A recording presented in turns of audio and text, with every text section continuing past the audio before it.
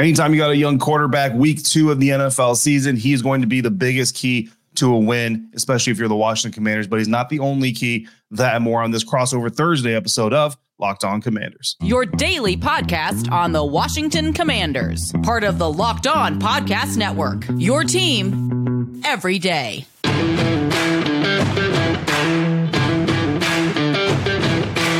Welcome, Big Commanders fans, to this Thursday episode of Locked On Commanders, your daily podcast covering the Washington Commanders, part of the Locked On Podcast Network, your team every day. Thanks so much for making Locked On Commanders your first listen every day. And don't forget that you can subscribe for free on YouTube or wherever you get your podcast. And you can continue this conversation with me by becoming a Locked On Commanders insider at joinsubtext.com/Locked On Commanders. Your first 2 weeks free. If you like it, stick around. If you don't, I appreciate you for trying it anyway. And then while you're trying it, you can text with me directly, your host, David Harrison, on Twitter at DHarrison82, credential member of the media, covering your Washington Commanders for CommanderCountry.com, a part of Sports Illustrated's Fan and Nation, here with you every Monday through Friday, sometimes a couple of additional days a week, along with our everydayers and insiders. I appreciate your continued support for the episode. Here with us today is Sayre Bettinger of Locked On Broncos. So let's get this Crossover Thursday fired up. Welcome into Crossover Thursday. This Crossover Thursday episode between Locked On Broncos, Locked On Commanders is brought to you by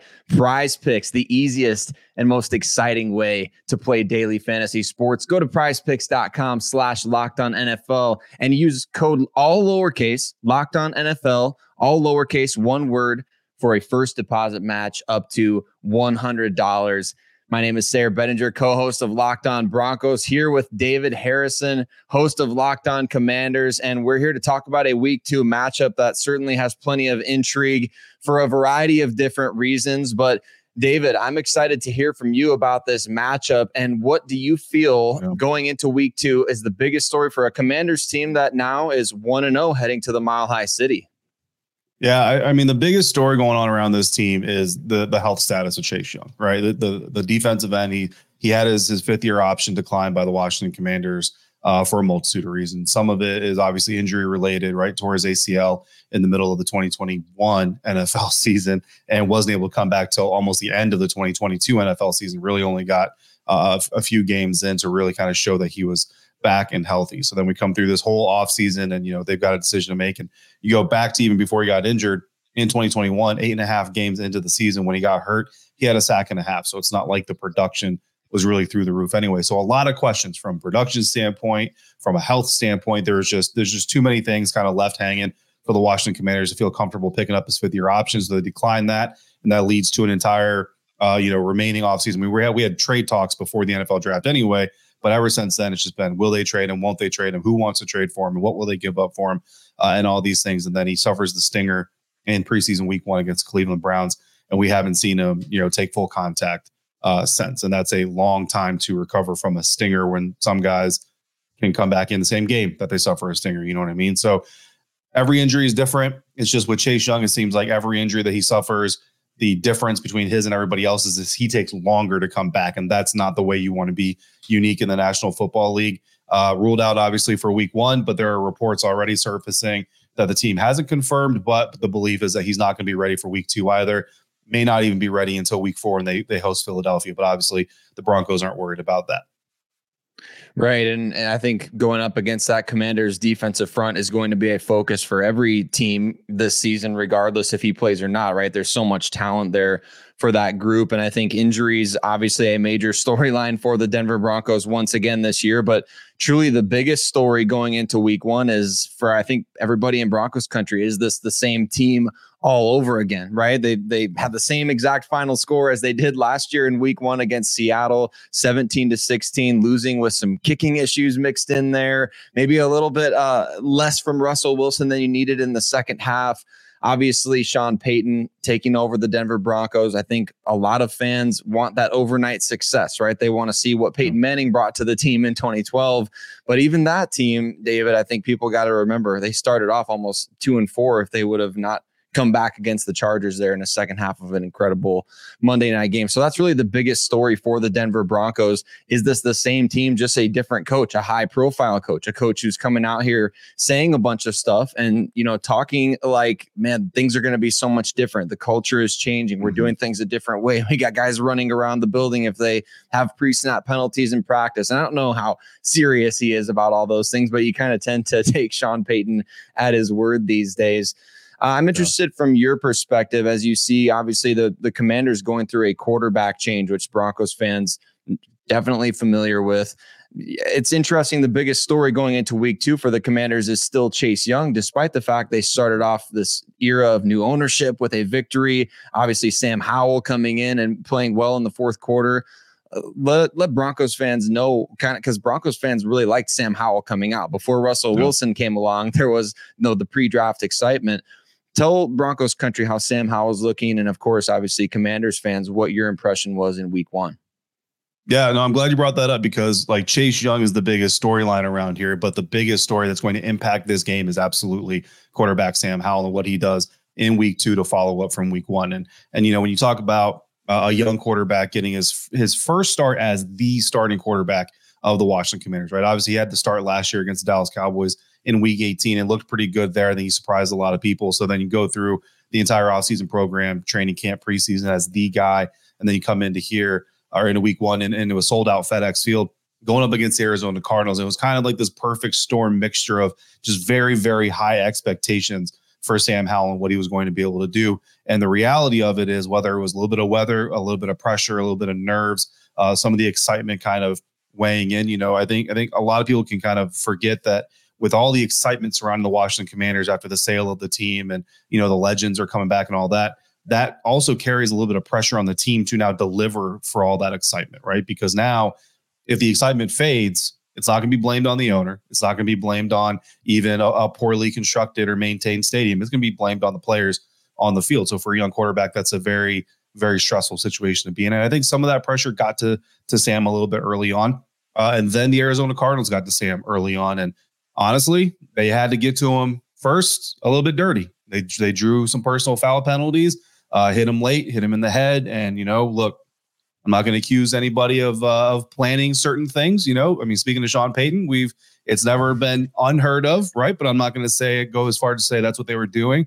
But it looked to us like the Arizona Cardinals were certainly looked to send a message to Sam Howell. That message appeared, honestly, to have probably gotten through. Hopefully other NFL teams don't take that as a cue and continue to kind of bring this dirty approach towards rattling Sam Howell. But the good thing that you like from this team is Sam Howell, didn't necessarily come back and lead this team to victory in the sense of having this just immaculate quarterback bounce back second half. But what did happen is you had a coaching staff, Eric Bieniemy specifically on the offense, and Ron Rivera helping make those decisions, understood the situation they're in. The weather is poor. Our quarterback is not doing great in his first start this season. We've got an amazing defense. And let's be honest, that Arizona Cardinals team over there doesn't look all that good. So they ran the ball a lot more in the second half than they did in the first, a lot more than they passed in the first. Sam Howell ends up getting his first rushing touchdown of the season as well on a broken pass play. And they basically just said, look, we don't need to come out here and blow this team away. There's no AP rankings. There's no voting to talk about. It's just wins and losses. So let's do what's best to get this win, get out of here, break down the film, learn, get better, and come back. I talked to Sam Howell's college offense coordinator, quarterback coach Phil Longo, who's now coaching out there in Wisconsin, about what he saw the first week in the NFL. And he said, look, Sam Howell went through a learning curve in North Carolina. He's going to go through a learning curve here. But if you watch the film closely, and Commanders fans have already kind of pointed this out, when you look at Sam's mentality throughout that game, the numbers still don't look great. But you see a quarterback that through some of the mistakes he made in the first half, he played smarter in the second half. And that's the silver lining that the Commanders are going to lean on to hopefully come into Mile High and get an upset win. Yeah, that's a great note. And I think what you just said is so important. Statistically speaking, Russell Wilson maybe not looking as good as Broncos fans would have hoped, with 170 some yards and a couple of touchdowns, but no interceptions. Not spectacular numbers, but again, I think you have to trust your eyes when you watch these two players. And I'm glad you brought up Eric Bieniemy. I couldn't help but think of him as Andy Reid went forward on 4th and 20 and then 4th and 25. I wonder if Eric would have maybe just said, hey, let's maybe punt it and try again on another, just live to see another day day type of thing. But it'd be interesting to see his return to Colorado, as well as he is a CU buff, notable there. So certainly going to be an exciting matchup between these two teams, but what matchups within the game are going to decide the game? We're going to talk all about it. But before we do that, let me tell you about today's sponsor, Jace Medical. Modern medical care and treatment are important, but our global supply chains are fragile. Things like pandemics, natural disasters, and foreign travel may cut you off from the treatment that you need. And have you ever been in a situation where you were in pain or you needed medication, but your doctor was out of town or you couldn't get in to see the physician because, well, there's no appointments available for days? I know I've been there before, and I know I've needed some help. And I think what we have here today is the solution. Jace Medical is the solution, and it's simple. All you got to do is fill out an online form, and one of Jace Medical's board-certified physicians will review it to determine whether medications are safe and appropriate for your situation. Then they send your prescriptions to one of their partner pharmacies, where your Jace order will be filled and life-saving medications will be mailed directly to your home. And not only that, but you can send your physician a message and get some answers about treatment-related questions anytime. Save more than $360 by getting these life-saving antibiotics with Jace Medical, plus an additional $20 off by using my code LOCKEDON. That's all caps, locked on, one word at checkout on jacemedical.com. That's JASE medical.com.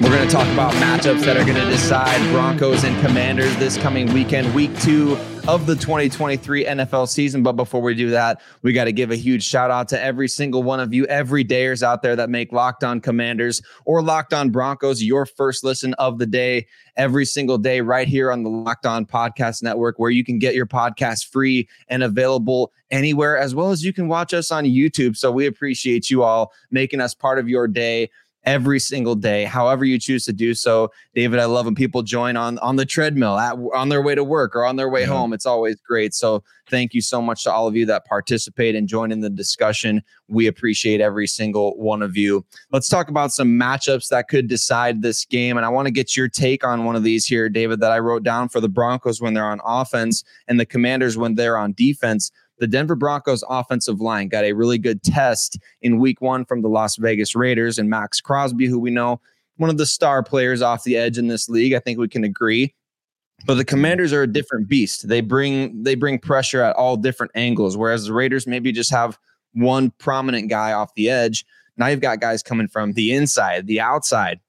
You got waves of pass rush coming from Washington's defensive side. Denver's offensive line versus the Commanders' defensive front, I think, is one of the key matchups that could end up dictating who wins this game. Oh, absolutely. I mean, for the Washington Commanders, I think you just hit the nail on the head. That might be the most important matchup on their side. Like, if the Washington Commanders come out with a victory, I think you have to walk out of Denver saying that the defensive line really impacted the game. And, I think Daron Payne made a huge name for himself last year coming into a contract season. The Commanders were willing to pay him, but they said, look, we want you to prove it. We want you to show us that you're worth the money that you're asking for. He came in and gave him 11.5 sacks. Montez Sweat is in a contract year. He wants a new deal. He's in basically the exact same boat. And in week 1 against Arizona Cardinals, he comes in with 1.5 sacks. So already a really great start to his season. And then don't forget about John Allen. It's funny, in the media room, we talk about it a lot. Like, it seems like Jonathan Allen's kind of the forgotten guy because he's just kind of the quiet leader, dad figure, father figure of the Washington Commanders defense, where he just comes to work, takes care of business, goes home. You know what I mean? Like, he doesn't really flash a lot. He doesn't really dance a lot. He doesn't really talk a lot. But the thing that really stood out in the game against the Arizona Cardinals is there were multiple reps where the Arizona Cardinals tried to get out on the edge in their running game to try to get away from some of those guys. And they were predictably running towards the spot that Chase Young would normally, occupy, trying to see if James Smith-Williams, his backup, and Casey Tuhill, a guy who kind of helped rotate in there, could hold that spot. And those two guys have done well in the past without Chase Young in the rotation. So there's a lot of confidence there too. But you can't blame, the Arizona Cardinals for testing that edge. I think the Denver Broncos are going to want to test that edge as well. The problem is the way that the Cardinals were doing is they were pulling a guard and then they're trying to get their center to trap down and block down on John Allen. But he's so quick off the line that he's right behind that pulling guard, and that center has no opportunity to do his job. And it's almost impossible to ask a center to snap the ball and get out of his stance and get to John Allen before John Allen is getting into the backfield. So it's going to be really interesting to see how the Denver Broncos approach this thing. You almost want to say put two backs in the backfield and have your fullback actually crash down to where that pulling guard is going instead of asking your center to fill that hole, because that's the only chance you're really going to have of meeting John Allen in the hole. So if the Broncos can solve that puzzle, then they certainly have a fighting chance. But Jack Del Rio has also drawn up some interesting linebacker blitzes that are new from previous versions of this defense. And that secondary is super athletic, fast, and aggressive as well. Yeah, it's going to be really key for the communication on the Denver offensive line to be on point. We saw in week one a variety of different ways that the Broncos kind of tried to keep pass rush at bay. I mean, they brought in Quinn Bailey as an extra offensive lineman at times. Kind of surprising they didn't use Cam Fleming, who is really known as kind of the sixth offensive lineman for this team. I guess if Chris Manhertz was brought in as a tight end to specifically block, and he's a pretty good pass protecting tight end, if there's really a category for that. I haven't heard much about that, but he's done quite a bit of it. And then Michael Burton, the fullback as well, like you mentioned, having two backs in there. And with the injury to Greg Dulcich, we could see undrafted rookie free agent Nate Adkins as an extra tight end tasked with blocking, but it certainly affected the Broncos downfield passing game against the Raiders, really not able to get much going in that regard because they're so worried about those edge guys coming off. And if Russell has to take a deeper drop, man, you feel like you're putting yourself at a disadvantage there, even against a pretty rough Raiders secondary. So we didn't see a ton of attacking downfield. Can't help but wonder if that will change this week and how the Broncos do adjust their blocking concepts and schemes up front. But certainly the investments are there. Garrett Bowles, a big money contract player at left tackle. Ben Powers, big money contract player at left guard. And Mike McGlinchey there at right tackle, one of the biggest contracts at his position.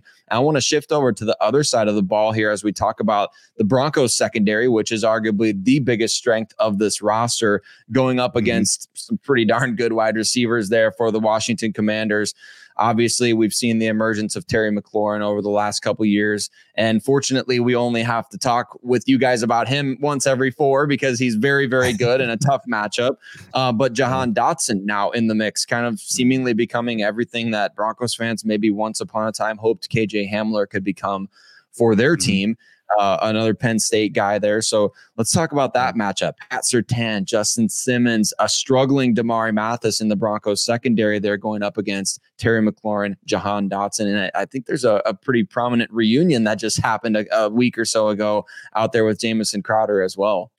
Yeah. No, Jamison Crowder coming back to the team and filling that practice squad, that punt return spot. Originally started on the practice squad. He actually just got signed on Monday to the active roster. So he's now it's not official yet because they have to make a corresponding move.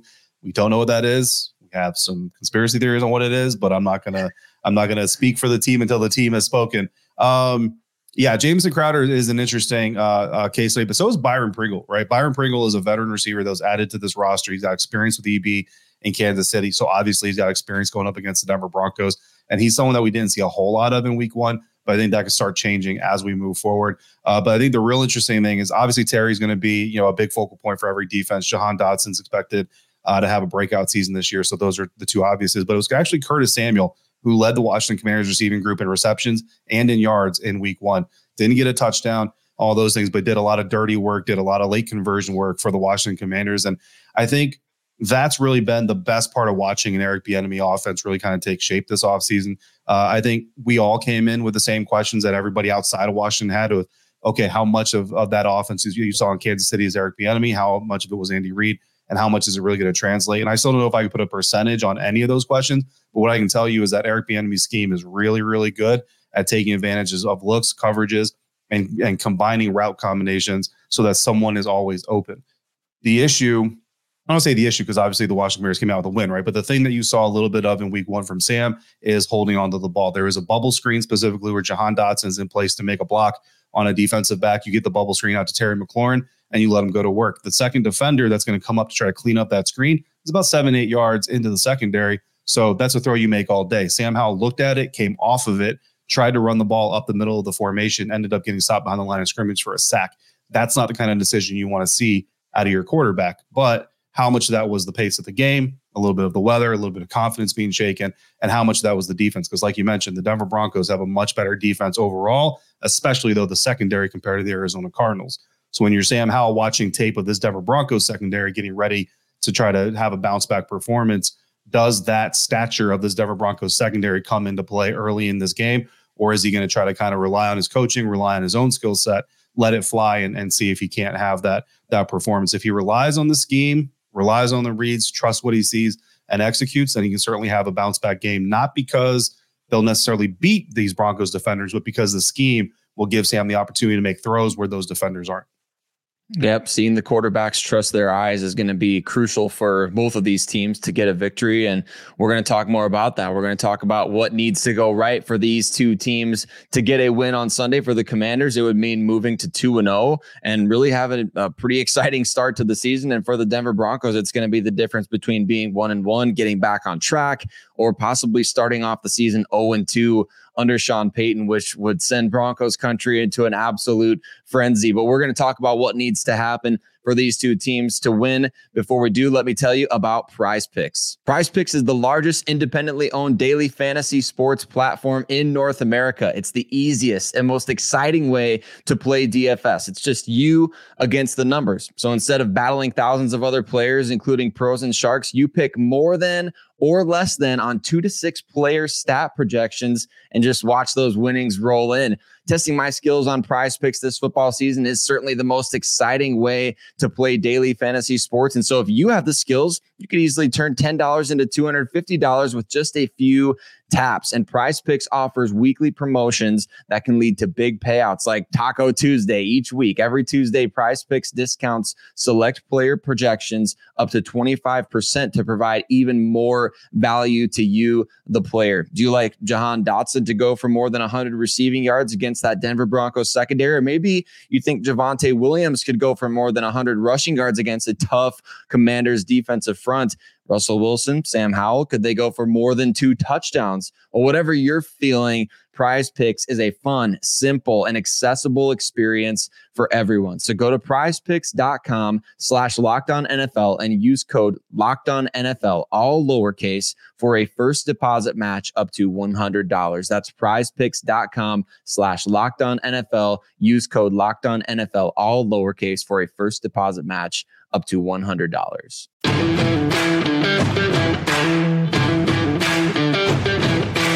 What do these teams, the Commanders and the Denver Broncos, what do they got to do to get to a win? David, I want to throw it to you first here because I know obviously there's a lot of different factors that go into this, but what do you think it is? If you have to boil it down to a couple of things here, what do the Commanders have to do to go into the Mile High City and get a win against Sean Payton and the Broncos? Protect the quarterback, and I know a lot of people out there are going to say, no, duh, thanks for the expert analysis. You know what I mean? But when you look at this matchup specifically, the Arizona Cardinals hit Sam Howell legally. So they hit him more when you count the illegal hits. They hit him legally 12 times in that first week. The Denver Broncos defense hit Jimmy Garoppolo 3 times total the entire game.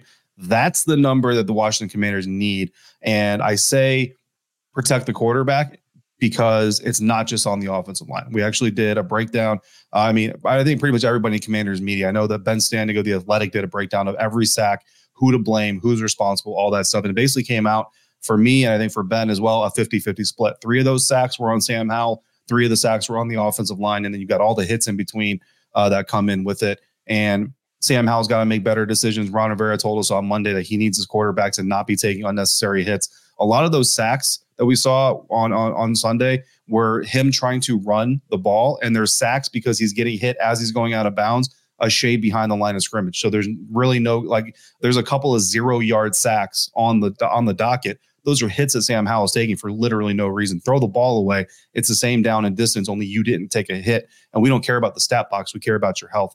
So Sam Howell needs to be smarter there as a young quarterback. He's trying to do a lot, trying to be athletic, which I think is something that he can use that the Broncos didn't see against the Las Vegas Raiders. But again, your health is incredibly important because we all know this, right? If you're in the trainer's room, you're not on the field, and nobody cares how talented you are at that point in time. So if this Washington Commanders offensive line can help protect Sam the way that the Vegas offensive line helped protect Jimmy, and if Sam can be smarter, like a little bit more of a veteran quarterback like Jimmy Garoppolo was or is, then I think that's going to go a long way to keeping him secure, keeping him confident, and helping him navigate a much more difficult secondary than he saw in week 1. Yeah, I know Broncos country was absolutely getting driven crazy by the lack of overall pass rush, and understandably so, right? I mean, this is a team that has really prided itself. If that's, the franchise has been very good at getting after the quarterback. I guess you could date it all the way back to the 2006 year when Elvis Dumervil came in out of Louisville as a 4th-round pick and instantly became a hit off the edge for the Broncos. And that torch was passed, obviously, to Von Miller, and then DeMarcus Ware added to the mix. And then you've got Bradley Chubb, and just so many good pass rushers for the Broncos over the last decade and a half. And now all of a sudden it's like, well, who's going to be that guy? And you really hoped that it could be Baron Browning, who's going to be on the PUP for at least the next couple of weeks here. You thought it could be big money free agent Randy Gregory. Hasn't happened. He barely played last year, barely made an impact in week 1. You thought that it could be Zach Allen, a former Cardinal, who was probably the Broncos' best pass rusher in week 1. But honestly, you don't really remember the plays in which he got after the quarterback. A lot of the positives for him were maybe he should have got a holding call on that, but you know how that goes. Right. But it's just, where's that pressure going to come off the edge, or is it going to come from blitzing? Vance Joseph and his defense, they did blitz over 40% of the time in this game, but you see the difference between teams that blitz a lot and have success, like we saw with, for instance, the Cleveland Browns against Cincinnati having a ton of success blitzing, and the Denver Broncos, who, like you said, they blitz a lot and they still only get 3 quarterback hits on Jimmy Garoppolo, who's not the most fleet of foot, although he did end up kind of winning the game with a little scamper outside the pocket there at the end. So certainly the pass rush is an emphasis. I'm glad you brought that up because, man, the Broncos, if they have to fix one thing from last week, it's got to be the pass rush has to be better. You've got to accelerate the quarterback, and his process. And I think what you said about Sam Howell is so important. If he's holding on to the ball, that's something the Broncos will have to take advantage of and make sure if your initial rush doesn't get there. Something that this team has been pretty good at over the last couple of years, even if the initial rush doesn't get there, that secondary rush, who's going to be that guy that's kind of just lingering there, waiting to attack an open gap.